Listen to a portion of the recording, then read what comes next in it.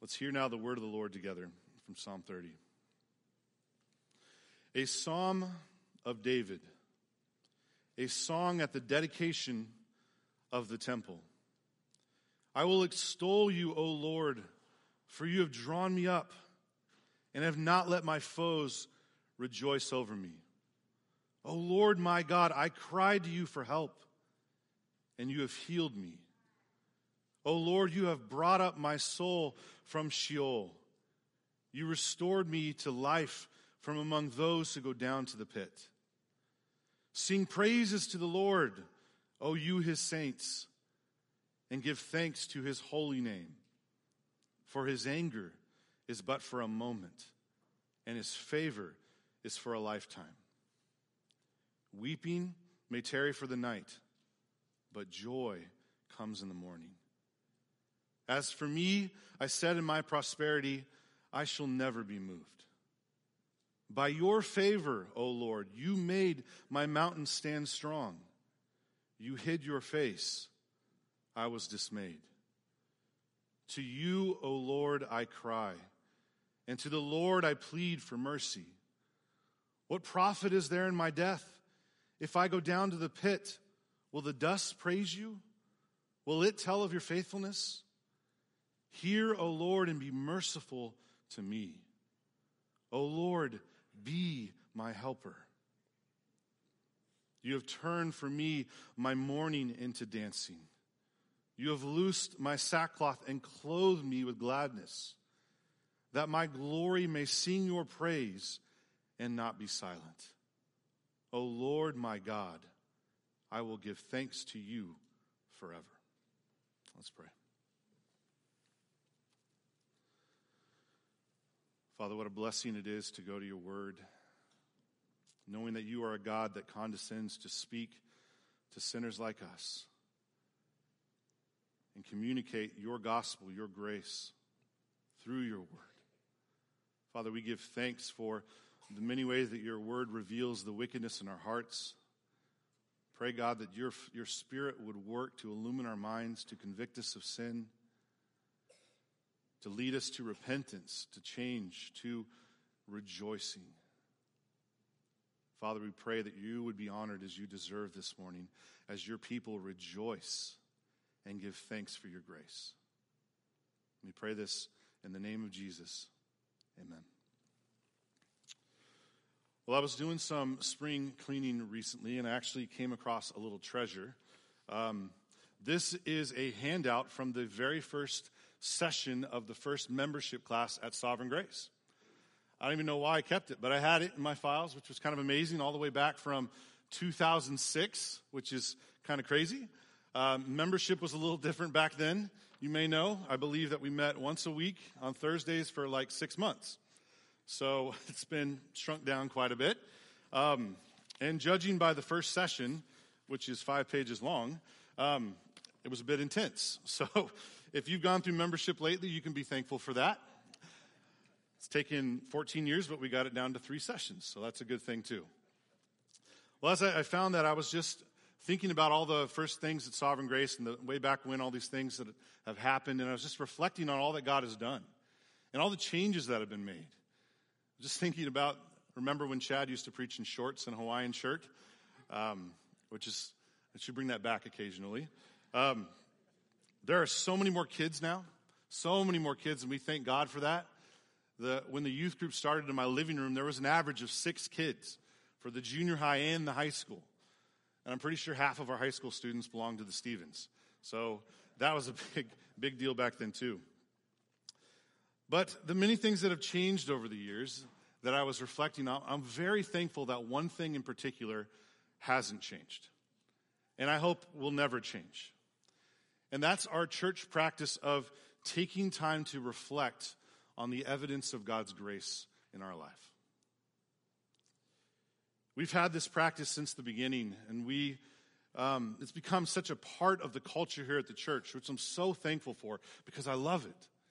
I love that as when we meet with grace groups and staff meetings and Christmas parties, we intentionally stop and we look around. We look away from ourselves to reflect on all that God is doing around us. to take stock of what's going on, to see the evidence of God's grace and rejoice in it. Can't tell you how many times I've come into grace group or meetings with a heavy heart or just distracted. And for a moment, taking my eyes off of myself and my life and pointing them to the grace of God all around me just lifts my spirits, encourages me tremendously. And I started thinking, well, evidence of grace is such a blessing on difficult days. What about good days?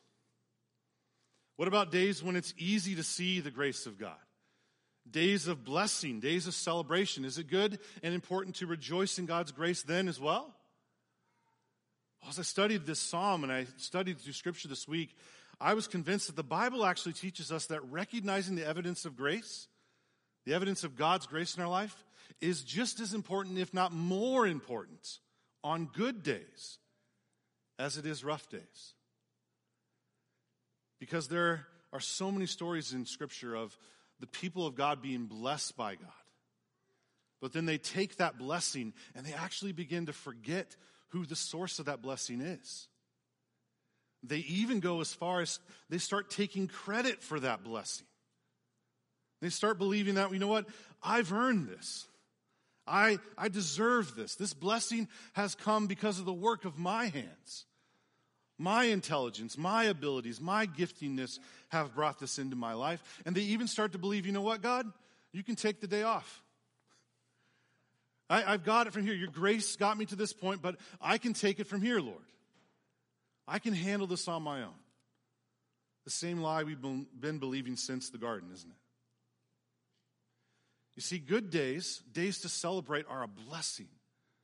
But we have to be careful because on days of celebration, we get so tempted to celebrate ourselves and forget the God who gave us grace. Sadly, most of the stories in the Bible where we see that happen end in horrible tragedy. David has one of those stories. And by God's grace, it did not end in tragedy. He was saved graciously from the consequences of his pride. And he wrote a psalm about it, Psalm 30. So that's what we're studying this morning, David's recognition of looking to the evidence of God's grace. But before we do that, let's get into some background. And we see that in the superscript. So look at the superscript with me. It gives us a little bit of information of what we're dealing with here. So it says, a psalm of David. A psalm of David, King David. So this is about David and his experience, like most of the psalms we've had. This is not a lament. I know we've had a lot of those lately, but this is actually a psalm of thanksgiving, a psalm of praise, which usually follows those laments. When God shows up and delivers his people, God's people respond in praise and thanksgiving, and that's what we see here with this psalm. And like most of the other psalms we've studied, we don't actually know when this took place. Scholars kind of go crazy and try to find all the details in the passage to line it up to parts of David's life, but we really just don't know. There's not one circumstance in his life where this fits perfectly. That's a really good thing, because then we can apply it to our lives and our circumstances in all kinds of different places. But you notice in the superscript, there's something kind of strange. We don't know when this psalm was written, but we actually know why this psalm was written. We actually get the purpose, the goal of David writing this psalm. Look at what it says. It says, a song at the dedication of the temple. I know that sounds really straightforward, and in some ways it can be, but that last word in Hebrew is actually the word for house. The dedication of the house. And so what does that mean? I mean, some scholars go and say, well, that's got to be the house of David, right? The palace. David dedicates his house, and many of the Jews back then would do that. They would dedicate their home to the Lord. David certainly did that, but we don't have any record that he read this psalm at that point. Well, some believe, well, maybe it was when Absalom died, and David moved back into the palace, and then there was definitely this clear period of rejoicing and renewal. That's where this psalm would apply. And then some scholars say, no, what? It's not really the house of David. It's the house of the Lord. The temple, right? That's what it says. Problem with that is David died before the temple was ever built. So he wrote this maybe prophetically for that great day, but we don't know if Solomon read this or not, or maybe he wrote it for the tabernacle, or maybe he even wrote it for when the people of God came back to the promised land in the book of Ezra, in the time of Ezra, right? The problem is we don't know exactly where this psalm was used. after studying this psalm, this passage, I believe it's about so much more than just a building. This psalm is about the household of David, the people of God. It's a dedication of God's work among his people to recognize the grace among God's people. And I'll show you that through this psalm as we get going. But right now I need to remember, David wrote this for a very important day, a day of celebration, which is weird because it's a very personal psalm. He confesses sin. He acknowledges his guilt in front of everybody, the kind of stuff that we don't want to even do in prayer groups, right? He exposes it all to the church, the people of God, so that they might rejoice in the salvation given to David. And so they might also see the grace of their God in their life. I need to know one more thing before we dive in. This psalm is actually in a chiastic structure. We've dealt with this in the past, but chi is the Greek letter that kind of looks like an X. It's not an X, but it looks like one. And the psalm is kind of set up that way, where things that are said in verse 1 are kind of repeated in a similar way in verse 10 or 12. Right? The beginning and the end repeat in this parallel idea. And it all leads towards the middle, right? X marks the spot. That's the idea. And so the middle is kind of the point of the whole psalm. And so what that does for us is we are actually going to start in the middle. We're going to start in the middle and work our way outward, which will feel a little weird, but I promise it'll make sense as we walk through, okay? So we are going to start in verses 6 and 7. We are going to look at the forgotten grace. The forgotten grace. And then we'll look at the verses right outside of that in 8 through 10, and then the beginning at the recognized grace. And then we'll look at the end and the beginning of the passage for the remembered grace. And that essentially is what this psalm is about. Remember the grace of God. Remember the grace of God on good days or bad days, especially in Christ. And that's what David is going to show us this morning. So as we get to verse 6, you might have noticed as we read through, verse 1 and verse 3 show us that David's going through some difficult times, right? There's enemies that are out to get him. He's sick to the point of death. But these physical problems are just symptoms of something so much greater going on in his heart. He has a spiritual problem of pride that's just destroying him from the inside out. And that's what we see as he describes how he forgot God's grace in verse 6. Read that with me. As for me, David, I said in my prosperity, I shall never be moved. By your favor, O Lord, you made my mountain stand strong.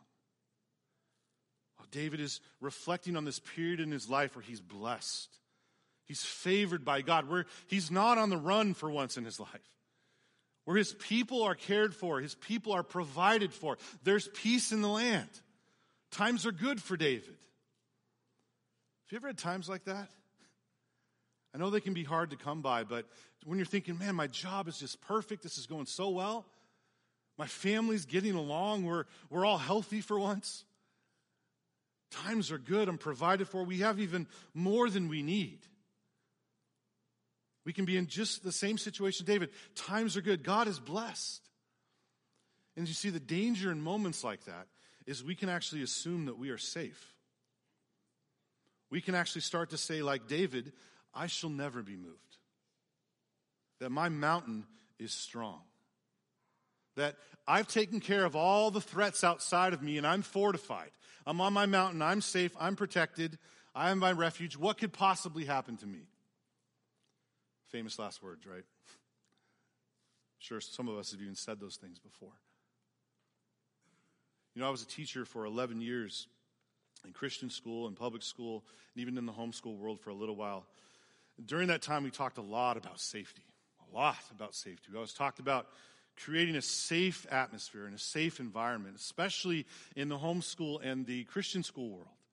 Talked about how we wanted to have an environment where kids were unaffected by the world and where they get to praise God in class. And there's something to that, isn't there? The blessing of having the chance to talk about the gospel, to talk about the creator of the very things we're studying. But a lot of times in those environments, that's not where we went with safety. Say, well, I'm so glad we're so protected from all those pagan kids in public school. All those evil, ungodly teachers that are trying to draw your kids away. Which always made me laugh because I was one of those at one point. And I know many of you are a light in that dark place, and I thank God for you. Thank God for your work in those places. You know, when I had parents come to me and say, I'm so thankful that this school is a safe place, that we're protected, that my kids are in a good environment, and they're safe from the world around us. I always wanted to say, well, who's going to protect your kids from you? Who's going to protect them from your evil, unbelieving heart? Better yet, who's going to protect them from themselves? So I'm pretty sure that same evil, unbelieving heart is in them too. And that evil, unbelieving heart is going to believe that, all of our threats are outside of us. I'm safe, I'm secure, I've taken care of everything around me, so I'm good. I don't have to worry about the enemy from within. And then our evil heart begins to whisper to us in this moment that, you're okay. You've accomplished this. You've earned this. You have peace and prosperity because of the work of your hands. And you can forget God's grace. Moses warned his people against this in Deuteronomy 8. You don't have to turn there, but before they went into the promised land, Moses warned them, when you get there and God blesses, you're going to be tempted to walk away. You'll be tempted to worship false gods. Listen to what he says in Deuteronomy 8. When you have eaten and are full and have built good houses and live in them, and when your herds and flocks multiply and your silver and gold is multiplied and all that you have is multiplied, take care. Take care lest you forget the Lord your God. Beware lest you say in your heart, my power and the might of my hand have gotten me this wealth. You shall remember the Lord your God, for it is he who gives power to get wealth, that he may confirm his covenant that he swore to your fathers. Well, the people of God have been warned over and over again. Don't forget. You realize how much that is commanded in Scripture? So many times, especially in the book of Hebrews that we studied, right? Don't forget. Keep going. Remember. Just blows me away how much of the Christian faith is just remembering the grace that you have. Even in the Lord's Supper, it blows me away that Jesus didn't say, here, look, take the bread, take the cup, do this, do a couple times, and then you'll get the hang of it, you'll get the point, and then you can move on. He says, take the cup, the bread, do this as often as you get together. Do this until I return. What's the implication there? We're forgetful people. We're prone to wonder, prone to leave the God we love. And so what does God do with his forgetful, wayward people? What does he do with David? Well, he disciplines David. He disciplines him, which is a further act of grace and love. Look at verse 7.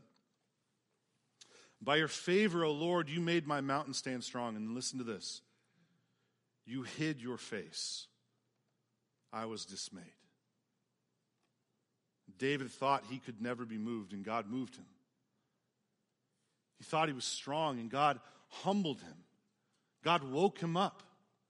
God disciplined him, reminded him that all he had was from God, that it was all grace from start to finish. And David was dismayed. He was undone. Oh, I hope you recognize this is covenant language here, right? God hiding his face, just an echo of the Aaronic blessing. May the Lord bless you and keep you. May the Lord make his face to shine upon you and be gracious to you. May the Lord lift up his countenance upon you and give you peace. And the amazing thing is David had that. He had the blessing of God, the favor of God. And when David turned his face away, the Father turned his face away from David. And his life literally fell apart. His kingdom, his health, his struggles, they all just melted away like a castle in the sand. His life literally collapsed. He became ill to the point of death. It's for sure that he was going to the grave. And his enemies started to rejoice and say, you know what? This is great news. Our enemy's finally going to die. He's going to get what he deserves. And David is aware that his difficulty, his struggle, is as a result of the sin. It's an act of God's discipline in his life. Now we have to be careful. Because we can start to look around and try to be in a detective and try to figure out, okay, which of these sins did I do that caused this difficulty in my life? Jesus warned us against that. When the disciples went to the blind man and said, hey, Jesus, who sinned? Was it this man or his parents that he was born blind? And Jesus basically said, that's not how it works. But there are times when God's discipline does show up in suffering, doesn't it? Paul himself says in 1 Corinthians 11 that some people have died in Corinth. Some people are sick because they were abusing the Lord's table. So suffering, if difficulty comes in your life, don't try to figure out what God's trying to teach you. If there's sin in your life, repent. Repent, turn to the Lord. And that's exactly what David does. He realizes he forgot God's grace, and he starts recognizing God's grace. And that's what we see in verse 8. Forgotten grace to recognize grace in verse 8 as he repents. Verse 8 says, to you, O Lord, I cry. And to the Lord I plead for mercy. Do you see what a changed man David is?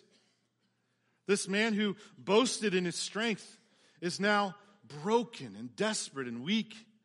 He cries to the Lord for mercy. He cries out for grace, the very grace that he had and he forgot about.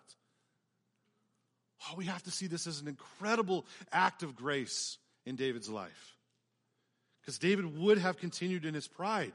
He would have continued to his own destruction had God not reached into his life and woke him up. Had God not turned his face away. I know it can be so easy to assume that God's discipline in our life is just a curse. But Hebrews 12 teaches us that we shouldn't despise God's discipline. That God disciplines those he loves. Like a good father showing us the consequences of our sin. Showing us where our sin would lead if we're left to that. This is an evidence of God's grace that David didn't deserve. And frankly, we don't deserve. You know, when people come to me and they start confessing sin or they start talking about their struggle, one of the first things I try to do is to say, let's praise God together. Let's thank God right now. Which throws them off and they always look at me like I'm nuts. But it's this evidence of God's grace that he's working. That God didn't leave us comfortable in our sin. He didn't turn us over to our own wickedness. And he's waking us up through his discipline. And the struggles are signs of life. That God is disciplining and God is at work. It's an evidence of grace in our life. Don't despise the Lord's discipline. Repent. Cry out to God. And that's what David continues to do in verse 9. Verse 9, he says this, what profit is there in my death? If I go down to the pit, that's the grave, will the dust praise you? Will it tell of your faithfulness? Well, it sounds like a weird argument, almost as if David is trying to cut a deal with the Lord, right? I've heard those before. Maybe you've made those before. Lord, if you get me out of this, I will do whatever you want. I will be nicer. I will go anywhere in the world. Just get me out of this. Sounds like what David's saying, right? Lord, save my life. If I'm alive, then I can praise you more. It's not completely what David's going for here. Look at verse 10. Hear, O Lord, and be merciful to me. O Lord, be my helper. Oh, I hope you recognize language like that, especially as we've been going through the Psalms. He uses this covenant name of God again, right? Yahweh, which Chad talked about last week. It's a beautiful description of all that God is. He's the God majestic and holy and great and transcendent, but also the God who's close to us.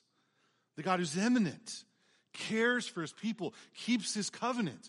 The God who is great and the God who is good. And David calls out to this covenant God and calls him his helper. The same thing we heard in Psalm 28, the same kind of language in Psalm 23, so many of the other ones before. Lord, be my helper, be my refuge, be my shepherd. And verse 9 is really interesting when he says, will it tell of your faithfulness? It's almost as if David is saying, look, Lord, if you don't save me, it's going to look like you're unfaithful. My death will look bad to your enemies. It will look like you've forgotten me. Now, this is where we need to bring the superscript back in to understand this a little more. Do you remember what the superscript said? This is a song for what? The dedication of the temple, the house. This is actually the dedication of the house of David, the household of God. David is pleading on the covenant made with him. In fact, let's turn there. Turn in your Bibles to 2 Samuel 7. Keep your finger in Psalm 30. Turn to 2 Samuel 7. Let's look at the covenant that David is pleading God to fulfill. 2 Samuel 7, verse 8. Actually, in verses 1 through 3, David is recognizing that God doesn't have a house. The people of God have been moving around. God's dwelt in a tent, and so he wants to build God a house. And then Nathan comes back and says, David, that's not for you to do. Plus, if you build me a house, it's not going to be worthy of me, right? You can't do this, David. And so God turns it around, and he gives David these promises, and basically God says, I'm going to build you into a house. Look what he says, verse 8. 2 Samuel 7, verse 8. Now therefore, thus you shall say to my servant David, thus says the Lord of hosts, I took you from the pasture, from following the sheep, that you should be prince over my people of Israel. Talk about an evidence of grace, brought out of the fields to lead God's people. And I have been with you wherever you went, and have cut off all your enemies from before you. And I will make for you a great name, like the name of the great ones of the earth. And I will appoint a place for my people Israel, and will plant them, so that they may dwell in their own place, and be disturbed no more. And violent man shall afflict them no more, as formerly, from the time that I appointed judges over my people Israel.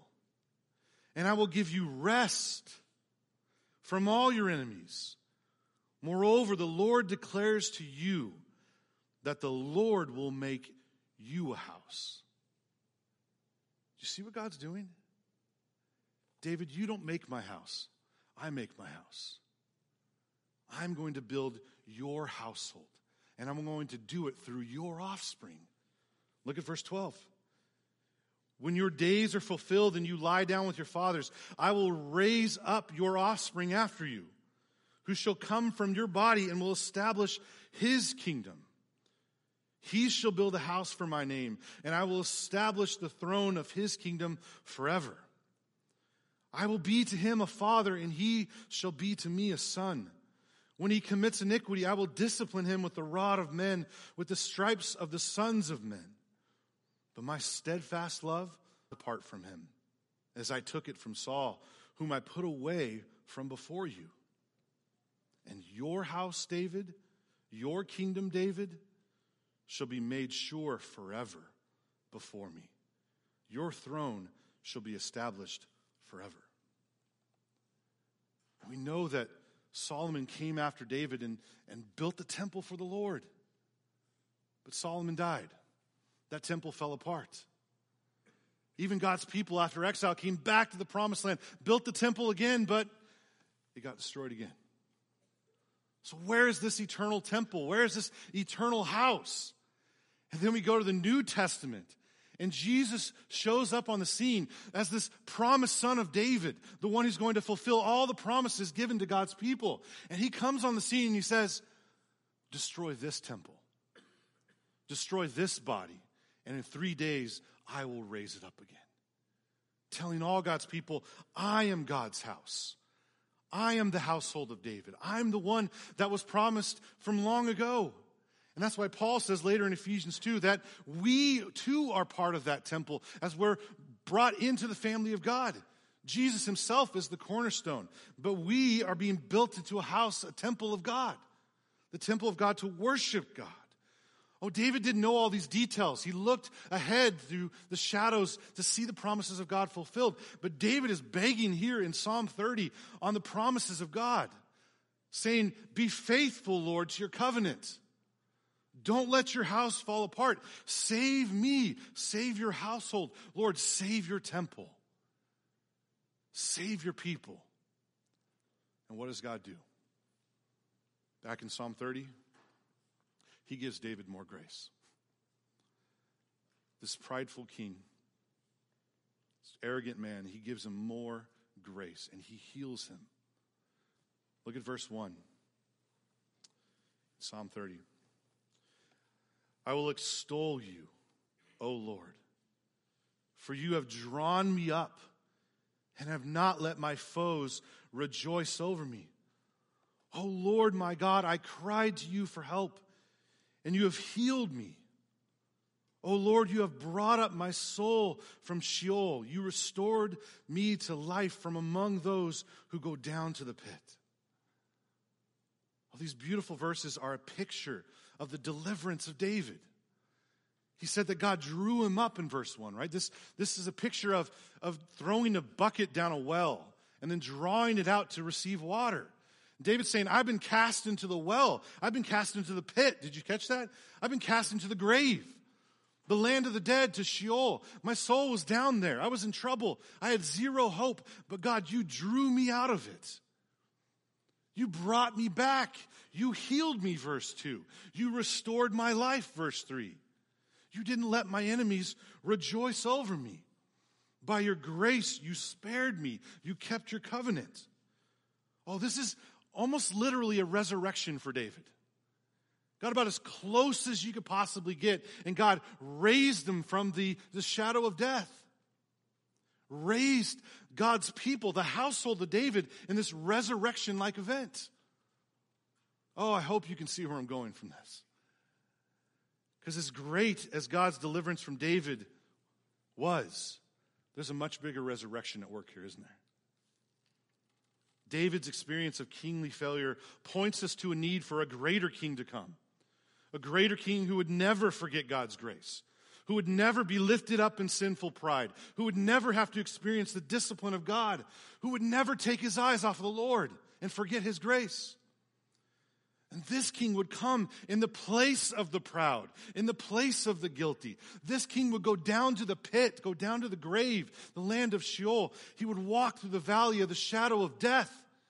He would have the Father's face turn from him so that he can be the helper of his people, so that he can go into the grave for his people.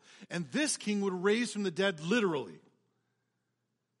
He would get far closer than David because he would actually die and raise from the dead on the third day. And all that would be united to him by faith would also be risen up. Lifted from their sin and their rebellion. Lifted from their arrogance and their foolishness. And they would be resurrected with this king, this Christ.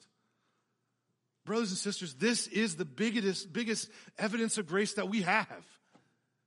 The evidence of grace that we need to remember day after day, that God resurrected his church in Christ. Resurrected his people. And we can actually pray like David in these verses. We can say things like this: "O Lord Jesus, you have drawn me out of the grave. You have not let Satan rejoice over me. O Lord my God, I cried to you for help in Christ, and you have healed me of my sin and rebellion and pride. O Lord, you have resurrected me from the dead in Christ, as you caused me to be born again to a living hope when Jesus walked out of that grave." Brothers and sisters, this is the evidence of grace that we can never forget. We can never forget. How do we make sure that we never forget that? Well, David will help us with that too. David learned his lesson, and he wants to show the people of God how to remember God's grace. Now that he's recognized God's grace, there are three applications I want to point out that David shows us how we can remember God's grace, how we can fight this battle with pride that David found himself in. And the first is that we need to remember God's grace continually, regularly. Look back at verse 1 with me. We already read this part, but look at the first part again. I will extol you, O Lord. I will extol you, O Lord. This language there is actually, I will lift you up. And it's this picture of David who's been lifted from the grave, who's been lifted from his sin, saying, now that I've been lifted up, I'm going to praise the God who lifted me up. I'm going to lift up the God of grace, the God of goodness. I'm going to praise him all my days. And the word here actually has a continuous sense to it. I'm going to keep on lifting you up. I'm going to continue to lift you up. It's almost as if David's saying, look, I've learned my lesson. I will not turn my face away from you again. I will not forget your grace. I will remember your grace every second of every day by lifting you up in praise and worship all the days of my life. Well, silence is not an option for those who have been resurrected. It's not an option. David shows us that here. So my question to you is your life constantly filled with praise and thanksgiving to God who resurrected you by his grace? I know it doesn't mean that you have to be this kind of bubbly, joyful personality like a motivational speaker who's always pumping sunshine and getting everybody excited and pumped up. Or you have to have this kind of Pollyannish view of the world where it's just everything's fine, the sun will come out, right? Everything is awesome. A little Lego theology kind of thing, right? It's not what we're talking about here. God's people can lift him up through tears, especially through tears. God's people can praise God on good days and bad days, on days of joy and days of sadness, through repentance and through thankfulness. So the bottom line question is, do you fight to recognize the evidence of God's grace continually in your life? Do you fight your pride knowing that you need God's grace minute by minute, day by day? Do you fight to see God's grace continually?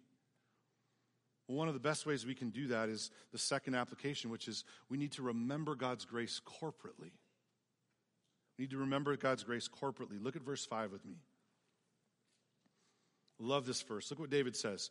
Sing praises to Yahweh, the covenant-keeping God. O you, his saints, his beloved, his covenant people.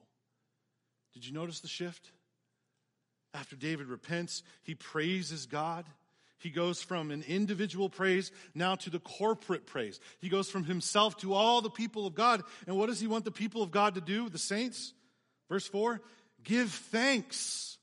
Give thanks to his holy name. This is not the same David. This is not the David that was concerned about his name and his kingdom and the stability of his people. Oh, David has experienced this wonderful self-forgetfulness that I believe comes to all the people of God when they're blown away by the grace of God. When they see the glory of God in the face of Christ and the world just begins to fade away. And when David realizes all that God has done, he's realizing, oh, wait a minute, my voice isn't enough.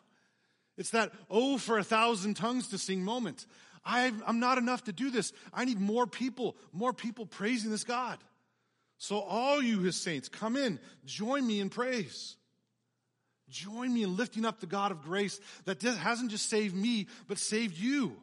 Saved all of God's people through his King. Well, there's so much important things to learn about evidence of grace here. Did you know evidence of grace is not primarily for you? It's not. It's for all of God's people. It's for all of God's people. And your struggle, your celebration is meant to be shared with the people of God. I believe that's what Romans has in mind, what Paul had in mind when he says, rejoice with those who rejoice. Weep with those who weep. Recognize God's work in rejoicing and weeping and join and fight together. Fight to recognize God's grace together. Because you know what? There are times when people will see grace in you that you don't see yourself. People will recognize God's work and say, I thank God for the way that God's working in your life. For the kind of parent you are. For the kind of friend you are. For all that God's doing in your life. And you can think, I would have never noticed that in the world. And you can rejoice in something that you didn't point out. And that can be flipped around as well, right? You can notice the evidence of grace in somebody, encourage them. And the crazy thing is you can actually be encouraged yourself. You can be in the dark night of the soul and look around and think, I don't see evidence of God's grace anywhere in me, but I see it in them. And I remember that God is faithful to work through his people. And so I can be patient. I can wait on the Lord because he's faithful to his people and he will be faithful to me. Oh, this is why we can't neglect to come together to recognize the evidence of grace. We can't neglect to meet together, as Hebrews says. Do not neglect meeting together, as is the habit of some, but encourage one another, and all the more as you see the day drawing near. Oh, I know there's a million things that can draw our attention away. There's a million things that can draw us away from the people of God every single week, on Sundays and throughout the week. But don't forget how easy it is to forget. How easy it is to trust in our own strength, our own abilities. How easy it is to take confidence in ourselves and to walk away from God. We need this fight together. We need the church, and the church needs you. And your kids need you as well to do this in front of them. I was just blown away by this quote from Kevin DeYoung.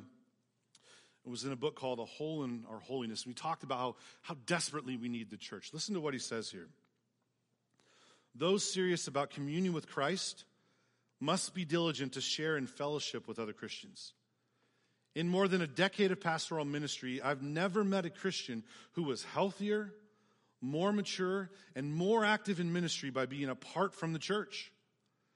But I have found it the opposite to be invariably true. The weakest Christians are those least connected to the body. And the less involved you are, the more disconnected those that follow you will be. The man who attempts Christianity without the church shoots himself in the foot, shoots his children in the leg, and shoots his grandchildren in the heart. Brothers and sisters, we need to recognize the evidence of God's grace continually and corporately. What I love about David is he doesn't just command us to do this, he leads the way. Look at verse 5. As David rejoices in God's grace to lead the praise and worship service. For his anger, his discipline, his wrath is but for a moment. And his favor is for a lifetime. Oh, this glorious truth. What a blessing it is to those that are in Christ. But you need to know that this is not true for those that have not trusted in Christ for forgiveness. In fact, it's just the opposite. That the common grace you experience in this life is as good as it gets. It's a temporary thing. And his wrath will be for eternity. For the non-Christian, this is their best life now. But not for God's people. God's favor will continue for eternity. Weeping, verse 5 in the middle. Weeping may tarry for the night, but joy comes in the morning. Oh, this is a picture of a house guest who stays over for the night, but it's gone in the morning. David's saying, weeping is something that's temporary. It's like it just stays overnight. But in the morning, joy settles in for good. I know it doesn't feel like that sometimes. It feels like the weeping will just continue forever, that the night will never end. The promise of God's word is that it's just temporary. The struggles and difficulties in this life are producing an eternal weight of glory in Christ. And look at verse 12. You have turned for me my mourning into dancing. You have loosened my sackcloth, my garments of mourning, and you've given me other garments. Clothe me with gladness, that my glory, this is a picture of all of David, my body, my soul, my whole being may sing your praise and not be silent. O Lord, my God, I give thanks to you forever. Brothers and sisters, this is where it's headed. We will rejoice in God's evidence of grace for all of eternity. We do that now continually. We do that now corporately in the weeping, the sickness, the difficulty, knowing that joy will come in the morning, on that great resurrection morning when every tear will be wiped away and we will see our Savior and rejoice in God's grace forever. Let's pray.